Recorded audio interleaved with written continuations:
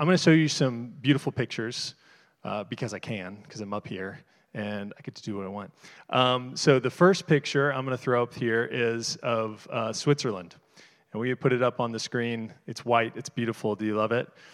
Imagine a beautiful scenery expanding the mountainside of Switzerland with little flowers in the foreground and mountains in the background and a green valley through the middle. That was taken with my cell phone, which does not say anything about my cell phone photo taking capabilities. It tells you how beautiful that place must be.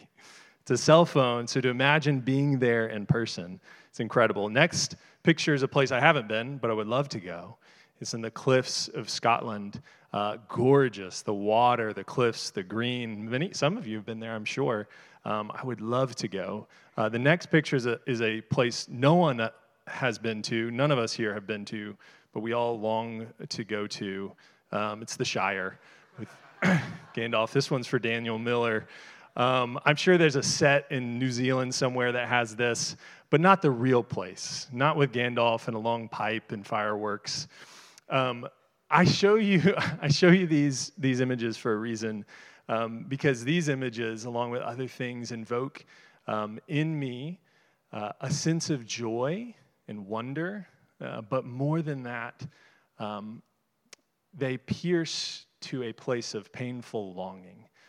It's a place that Lauren talked about when she's talking about looking out over that table of people all enjoying a meal together, laughing, reconciled. It's a sense of nostalgia and joy, but it goes beyond that, and it's hard to put into words. In English, we don't have a word for it. In German, they have a word. Hopefully, none of you know how to pronounce this, because I'm going to try. It's Sehnsucht. Sehnsucht. It is untranslatable in English, but it has that sense of painful longing. But more than that, when that joy is triggered, something more that I'm hoping for that I don't even know what it is, a place that I haven't been to, and it almost is a piercing joy. I think this is not a distinctly or unique Christian experience. I think this is a human experience. This is something that all humans experience as they live on this earth. And depending on what you believe about your future or your worldview about here and now will define how you receive those moments and what they point to. There's a French philosopher in the 20th century who was a materialist. He had no room in his worldview for an afterlife or a hope beyond this world. And his name was Albert Camus. And I want to read a haunting yet somehow beautiful quote from him. This is what he says about the beauty he experienced. Beauty is unbearable, drives us to despair, offering us for a minute the glimpse of an eternity that we should like to stretch out over the whole of time. And that's so sad. He had no ability to see past that there would be more.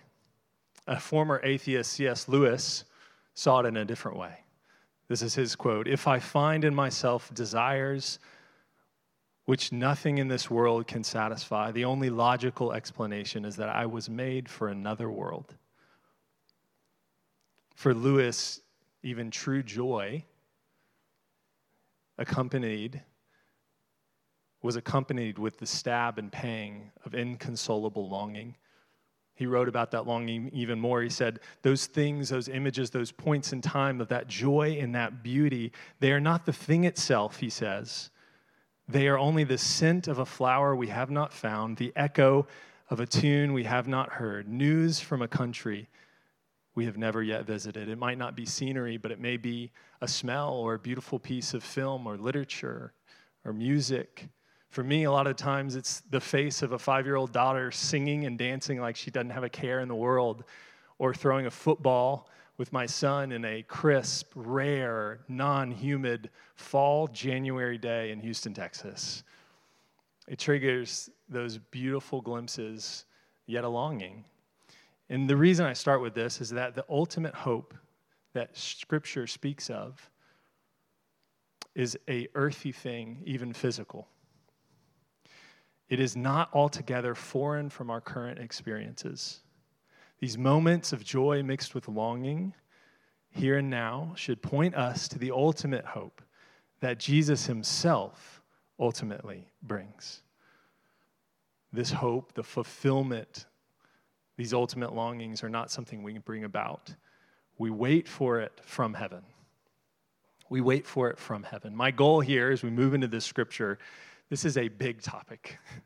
My goal is not to dive into end times theology or even debated topics that Christians that agree in many things disagree on the millennial reign of Christ and all those things. The good news is the Bible remains very clear about what and where our ultimate hope is. What and where our ultimate hope is.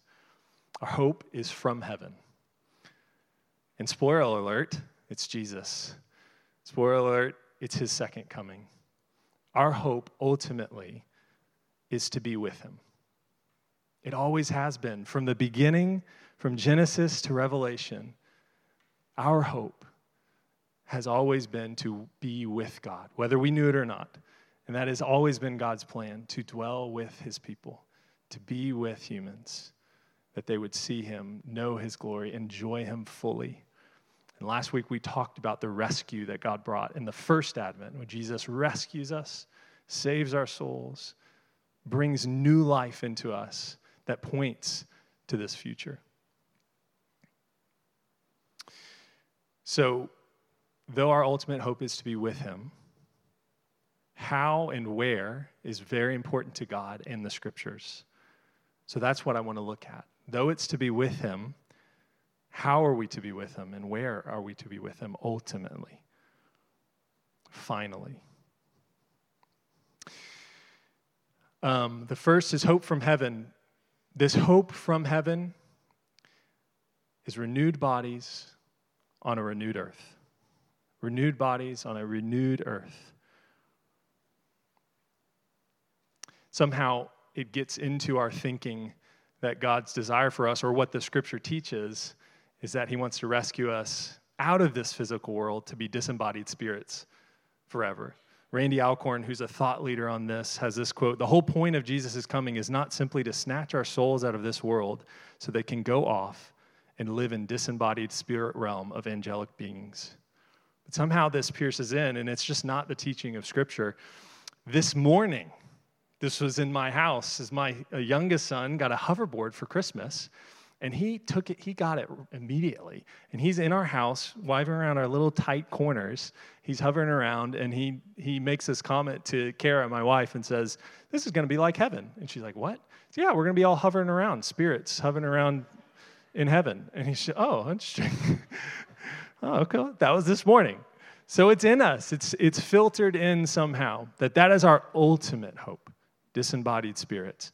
No connection to our experience here and now on this earthly life. So we got to do some work. We're going to look at some scriptures. We're going to move quicker than we would want to in such an important topic. The other piece, renewed bodies, the other piece is renewed creation. Theologian Wayne Grudem, New Testament theologian Wayne Grudem says this: "When referring to this place, Christians often talk about living with God in heaven forever. But in fact, the biblical teaching is richer than that. It tells us that there will be new heavens and new earth and an entirely renewed creation, and we will live with God there." It's better, much better. It is really good news, and Jesus brings it about. So we're going to quickly look. We're going to go to our scripture. So if you'll read with me, Philippians 3:20. Got to know where I am. "But our citizenship is in heaven, and from it we await a Savior, the Lord Jesus Christ." From it we await a Savior, the Lord Jesus Christ. It says our citizenship is in heaven. The people Paul was writing to would know a lot about this. Philippi was a Roman colony, so a lot of them had Roman citizenship. Some of them had never been to Rome, but they lived in Philippi. So they knew what it is like to hold a citizenship of a greater city and live somewhere else. And so he speaks of this, and the Bible speaks of this, the New Testament speaks of it, of those who are in Christ, who have trusted in Christ. Ephesians 2 says, "God raised us up with Christ and seated us with him in the heavenly places in Christ Jesus. Colossians 3:3 says, our life is hidden with Christ in God. So as Jesus is in heaven and we're waiting for him, our life is united with him. This is the teaching of the New Testament. But our ultimate hope is from heaven. As we read in the verse 20 of Philippians, our citizenship is in heaven. From heaven, we await a Savior, the Lord Jesus Christ. Our hope is from heaven and in heaven, but ultimately not to escape and go into disembodied existence with God. So what does the Bible say about when we die? It's an important topic. It's just not the main focus of Paul or the New Testament for the ultimate dwelling place of God with man and us with him. It's just not the ultimate. So it's not talked about a lot. The Bible doesn't talk about believers going to heaven very much at all. What it does say is even better, is much better.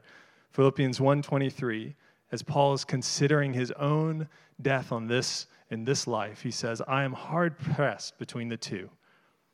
My desire is to depart and be with Christ, for that is far better.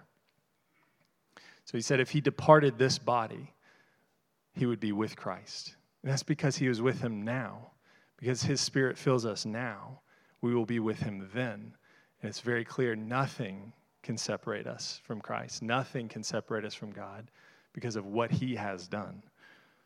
The other thing that the New Testament says about this, before our resurrection, it uses a metaphor of a sleep. Paul is comforting the Christians in Thessalonica that were expecting this return of Jesus. And he comforts them, and he says, I don't want you to be uninformed and not to have hope. For since we believe about those who are asleep, for since we believe that Jesus died and rose again, so through Jesus, God will bring with him those who have fallen asleep. So this metaphor of asleep is not to point to an unconscious existence with God. It's to point to the temporary nature of it. The temporary nature of it. Theologian W.E. Vine just says this simply, as sleep is known to be temporary, so the death of the body will be found to be. Sleep has its waking, death will have its resurrection. Sleep has its waking, death will have its resurrection. But as he comforts those Christians, he moves forward in chapter 4 to point to the resurrection and that the ultimate hope is that those who are dead would be raised, and those that are still here would all join Jesus together and welcome him into his rule, into the fullness of his kingdom. So even in that passage, Paul points to the resurrection of the body as the ultimate hope. Even in this passage in Philippians 3, he transformed our lowly body. It's not a derogatory term. It just means we don't have the ability to live with him forever, and he is going to fix that. For Paul, the goal is not disembodied bliss, but rather restored physical existence, and this is a gift from heaven. Paul had the opposite issue with the Corinthian believers. They had a Greek influence, and they had a really hard time believing in a physical resurrection of the body. So he's combating this throughout the first letter, 1 Corinthians, to these Christians. And in 1 Corinthians 6, they were saying this quote. He quotes back to them what they said. Food for the stomach and stomach for the food, and God will destroy them both. They were using this to justify sexual immorality within their midst. Because they said, well, what does the body matter? Body doesn't matter. It's going to be destroyed, so we do what we want. This was Paul's response to them. The body, however, is not meant for sexual immorality, but for the Lord, and the Lord for the body. By his power, God raised the Lord up from the dead, and he will raise us also. He will raise us also. And then 1 Corinthians 15 is a chapter that is 58 verses long, dedicated to combating this idea that there is no physical resurrection for those who are in Christ. I'm not going to read all 58 verses. You're welcome. But we are going to read 3 of them. And I think this brings it into wonderful clarity. 1 Corinthians 15:19. If in Christ we have hope in this life only, we are of all people most to be pitied. But in fact, Christ has been raised from the dead, the first fruits of those who have fallen asleep. For as by a man, he's speaking of Adam, came death, by a man, Jesus, has come the resurrection from the dead. Paul makes it very clear that Jesus is the first fruits. The first fruits. It's his resurrection that Paul was pointing to and that the early Christians were looking towards, is that the resurrected body of Jesus was our hope as well, that we would be resurrected in the same way. And in New Testament is abundantly clear that is God's promise for those who are in Christ Jesus, who have the Spirit of God living in them, that your future, the same Spirit that unites us with Christ and brings the life of heaven into our life, where love and fellowship and unity are brought where it wasn't, is the same Spirit that will raise us from the dead. And Paul wants those Corinthians believers, and he wants us to look to that hope and to expect a physical resurrection to be united with Christ in a body like his. There is only one time in the Gospels that Jesus ever directly tells someone they're wrong.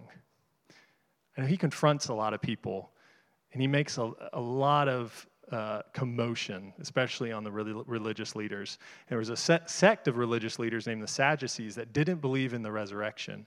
And this is the only time Jesus clearly and directly tells someone, you're wrong. They brought to him what they thought was a trap to try to prove that there was no resurrection from the dead.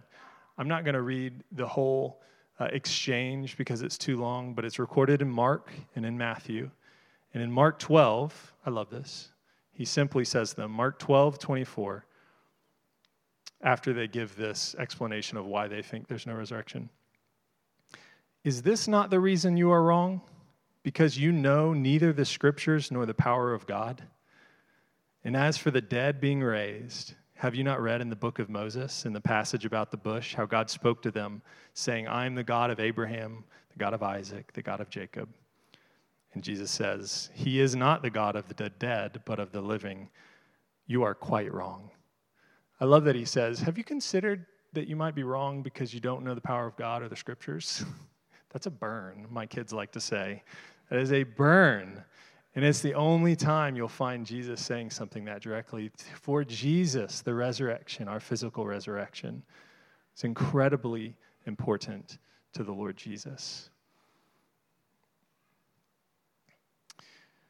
So, our main text, Philippians 3:20 through 21. 21 says, this hope from heaven, the Lord Jesus, who will transform our lowly body to be like his glorious body by the power that enables him even to subject all things to himself. Jesus was given all authority and power in the heavens and the earth. And this is clearly speaking hope into the Philippian believers that when he comes at his advent, he will transform our body to be like his glorious body. John in 1 John also alludes to this same thing. He says, dear friends, we are now children of God. And what we will be has not yet been made known, but we know that when Christ appears, we shall be like him, for we shall see him as he is. So the important thing to look at is what happened when Jesus rose from the dead. We have a lot of accounts in the first part of 1 Corinthians 15.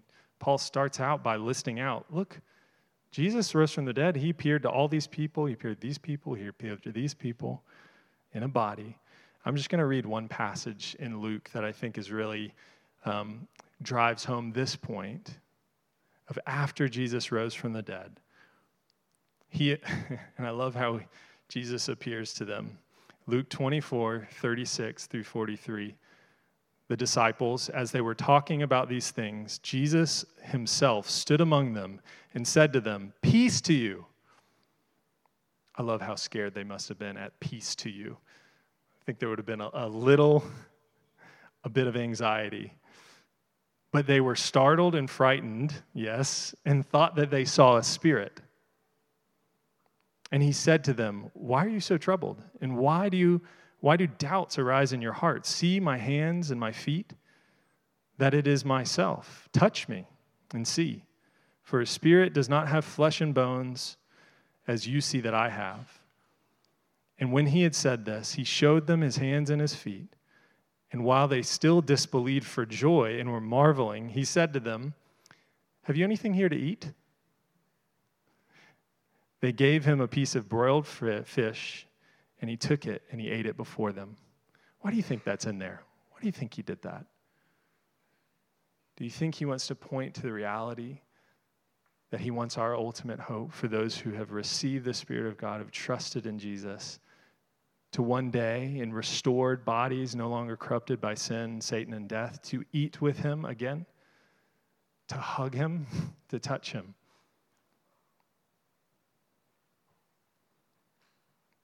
I think he clearly in this appearing, and this is what they held, this is what the hope that they held, this is the hope that John and Peter and those that were with them, that's the hope that they communicated as the gospel spread. The hope to be with Jesus, yes, but how? To eat with him. I really think he wants us to receive that.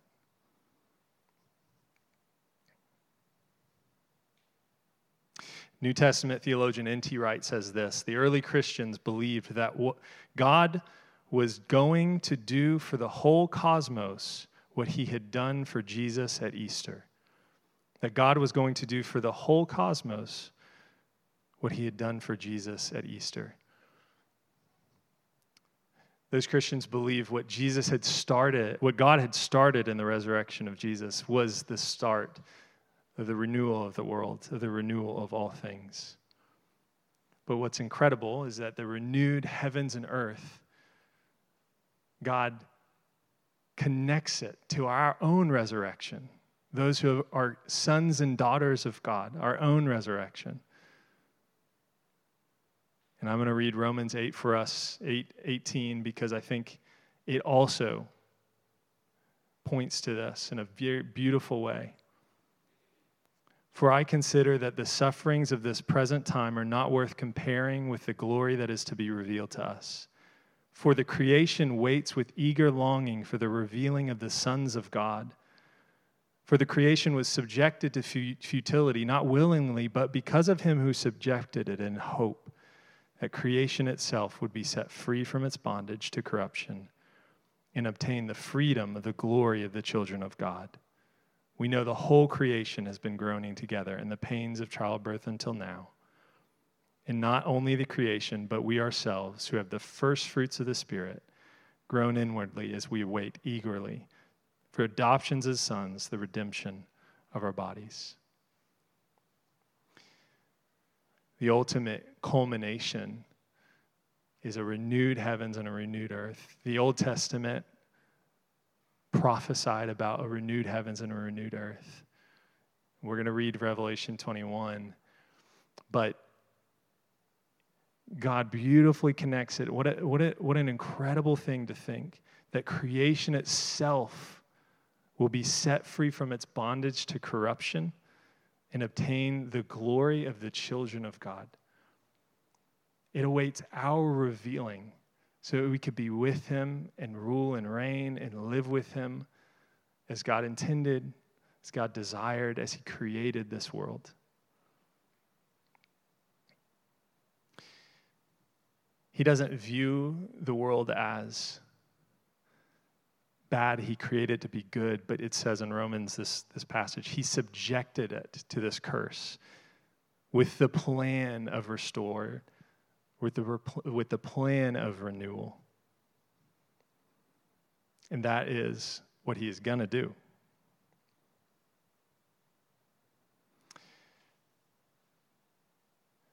2 Peter 3 says, this promise, we are waiting for a new heavens and a new earth, which righteousness dwells.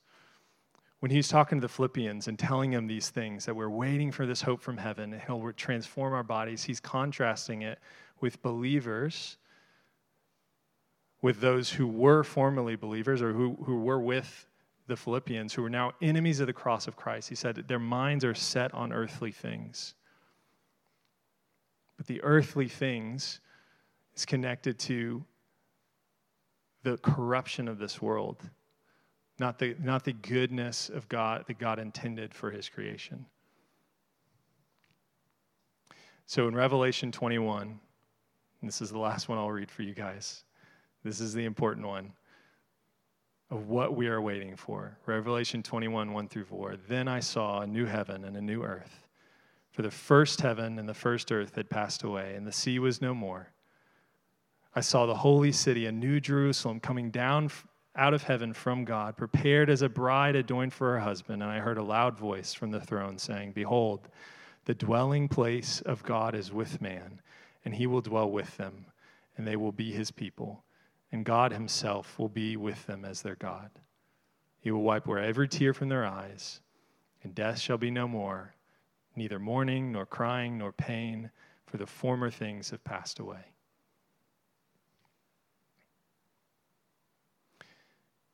So God is painting this picture that he restores our bodies. In 1 Corinthians 15, it says to be imperishable, to be like Jesus's. And at the restoring of our bodies, imperishable, is also the restoring of creation. I saw a new heaven and a new earth. What's interesting is there's two words for new. In the Greek, it's kainos and neos. Neos is something brand new, something new in time. But the word used here is kainos, which means a renewal, a remaking. I've used this analogy before, so I apologize, but it's all that I've got. My neighbor reminds me of this so much. He loves VW bugs, and I don't know why, but he loves them. And years ago, he got this dilapidated VW bug that could not operate, had no engine to run, had tires that were falling apart, rusted everywhere. It was not fit for the road whatsoever. And so he got this and labored, even in the summer months, sweating, and worked and remade this thing. And it, at the end of the road, was beautiful, perfect paint, a new engine, but not just what it was when it came off the factory line. He put these subwoofers in, and 7 blocks away, you hear this thing thumping down the road, coming down our street. You cannot miss it.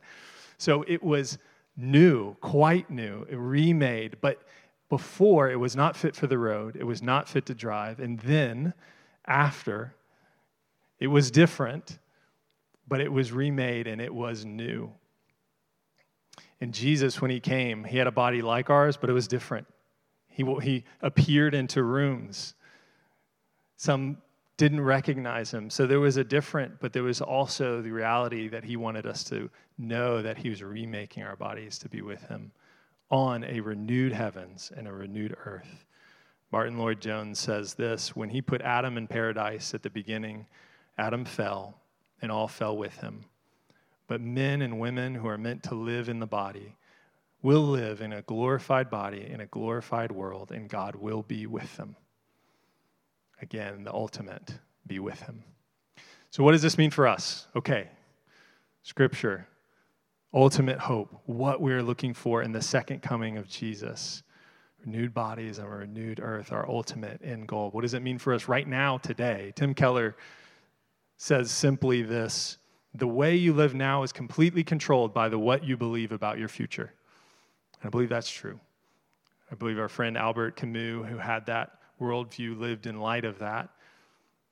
And if we don't see our future and look forward to what God is giving us, and even allow the glimpses of the joy and beauty on this earth to point us to that ultimate fulfilling of his kingdom, it will change how we live here and now. An analogy Tim Keller used in this statement was, if you put 2 guys in a room and you tell them you got to work 12 hours days, you got to put the widget in the wadget, and just do that monotonous work all day, 12 hours a day, and at the end of the year, pay one $20,000 salary, the other one gets a $40 million salary. How do you think each one would approach their work in that? And I think that's helpful, but I don't think it gets to the heart of it. I don't think it goes far enough. Because more than just an understanding of what the Bible says about our future, it speaks of an experience of the redemption that has already begun.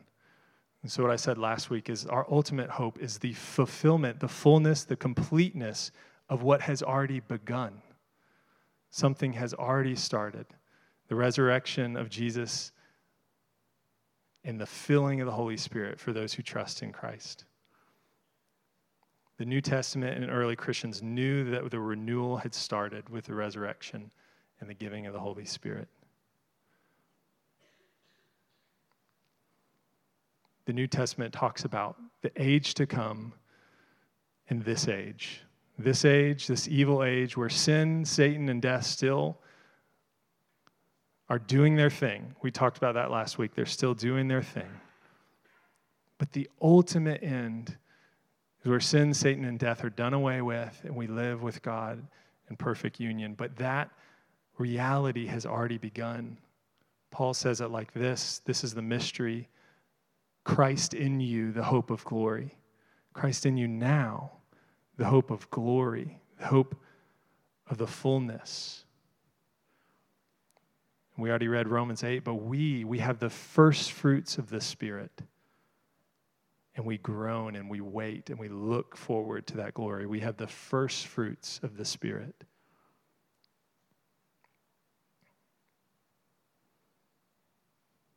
Something that helped me understand this is just having a fig tree.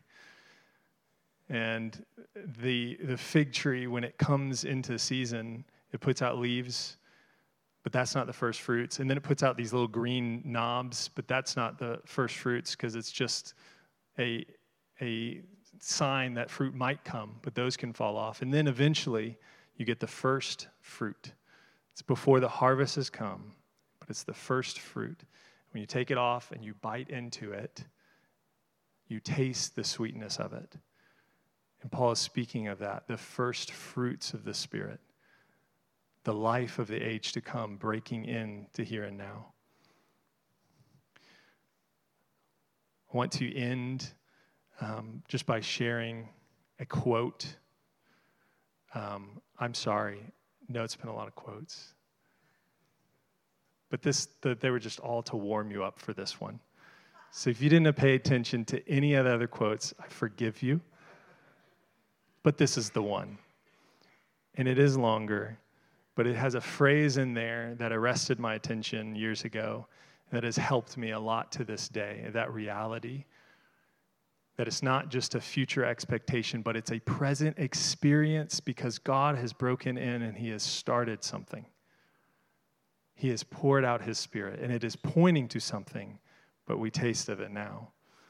This is a guy named George Eldon Ladd. He's a New Testament scholar, focused on the kingdom of God. And I'm going to read this for us. And thank you so much for putting up with me.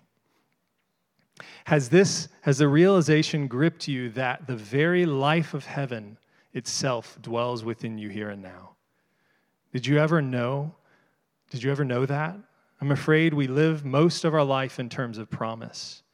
We often sing of the future, and so we ought to sing. Our gospel is a gospel of glorious promise and hope. Yes, the glorious best is yet to be. And yet, we are not to live alone for the future. The future has already begun. The age to come has reached into this age. The kingdom of God has come unto you. The eternal life, which belongs to tomorrow, is here today. The fellowship which we shall know when we see Him face to face is already ours, in part, but in reality. The transforming life of the Spirit of God, which will one day transform our bodies, has come to indwell us and transform our characters and our personality. It's the phrase, in part, but in reality, that got me.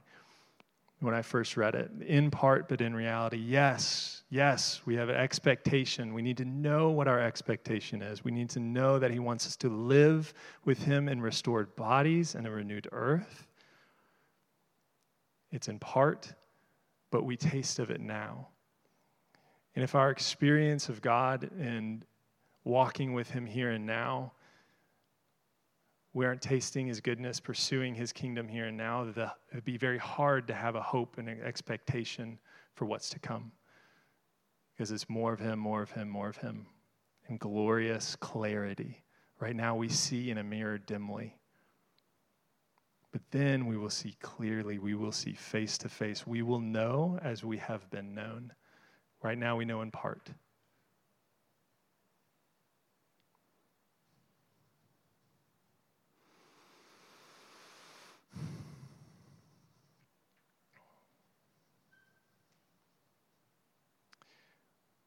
When John wrote Revelation, he was writing it to Christians that were under extreme persecution.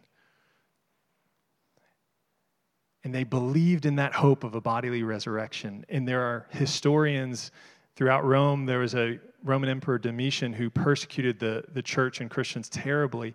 And the way that they died, the hope that they held in that persecution is one of the main reasons Christianity spread throughout the Roman Empire, was that they held that hope under persecution. But 3 centuries later, Christianity got adopted widely in the Roman Empire, and that hope of heaven started to wane. The hope of the life to come started to get replaced by hope of what the world could offer us here and now.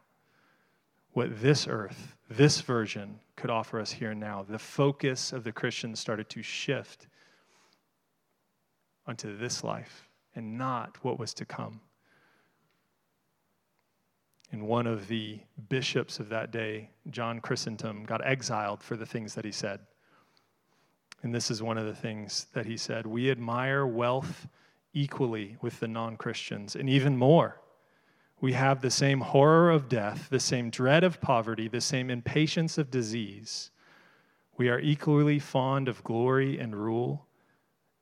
How then can they believe? He was struck by how the Christians of that day had gotten so comfortable with the life here and now and mirrored the worries and cares that the world carried that weren't children of God. And it pained him. And their witness in their world was so small, their light grew so dim. Some American youth leaders went to South America to inquire the youth leaders, why are your kids so full of life and love for Jesus? And they gave them this response. I don't know if this was true, but this is what they said. You disciple them with an 80-year perspective. We disciple them with a eternal perspective. And I don't know if those Christian leaders were discipling their youth with a 80-year perspective, but I know our world disciples us with an 80-year perspective. That unless we're discipled by Jesus of Nazareth, we will be discipled by our world, and we will carry an 80-year perspective on life and not an eternal perspective, and it will define how we live. I'm thankful Jesus didn't carry his 50 or 60-year perspective on life. He would have been more careful with the things that he said so as not to get himself killed. But he didn't. For the joy set before Jesus, he endured the cross. He was looking forward to find how he obeyed the Father now. So I think for us, I want us to receive the joy of the future that God offers us in Scripture, to believe it, to let it rise up in us and cause us joy and worship, and then recognize that our world is constantly pulling us to focus on what is here and now, and to live in light of that. So what do? We take communion. We take communion. A wonderful reminder of what Jesus has done. I'm going to read from Luke 22 in a second, but Jesus is saying, he's giving them this bread and this wine, and he's not only telling them what he's going to do with their sins, what he's going to do to reunite them to God, but he's also pointing to a feast. Revelation 19, hallelujah, for the Lord our God reigns. Let us rejoice and exalt and give glory, for the marriage of the Lamb has come. His bride has made herself ready. Write this down. Blessed are those who are invited to the marriage supper of the Lord. All of us who have received Jesus, receive him now in his blood and his body, are invited to that table with him that day. Restored and renewed, body and earth.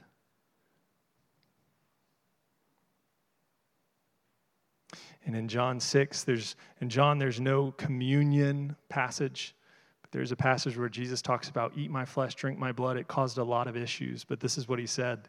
I tell you, unless you eat the flesh of the Son of Man and drink his blood, you have no life in you. Whoever eats my flesh and drinks my blood has eternal life, and I will raise him up in the last day. So when we take the body and the blood of Jesus, we're looking forward to that supper, to that table, to be together with him. And we are receiving the very life from heaven, which will raise our bodies on that day when he comes to be with him in fullness. We're receiving the invitation to the table by his grace and his grace alone. And we're receiving his life, which has the power to raise us from the dead.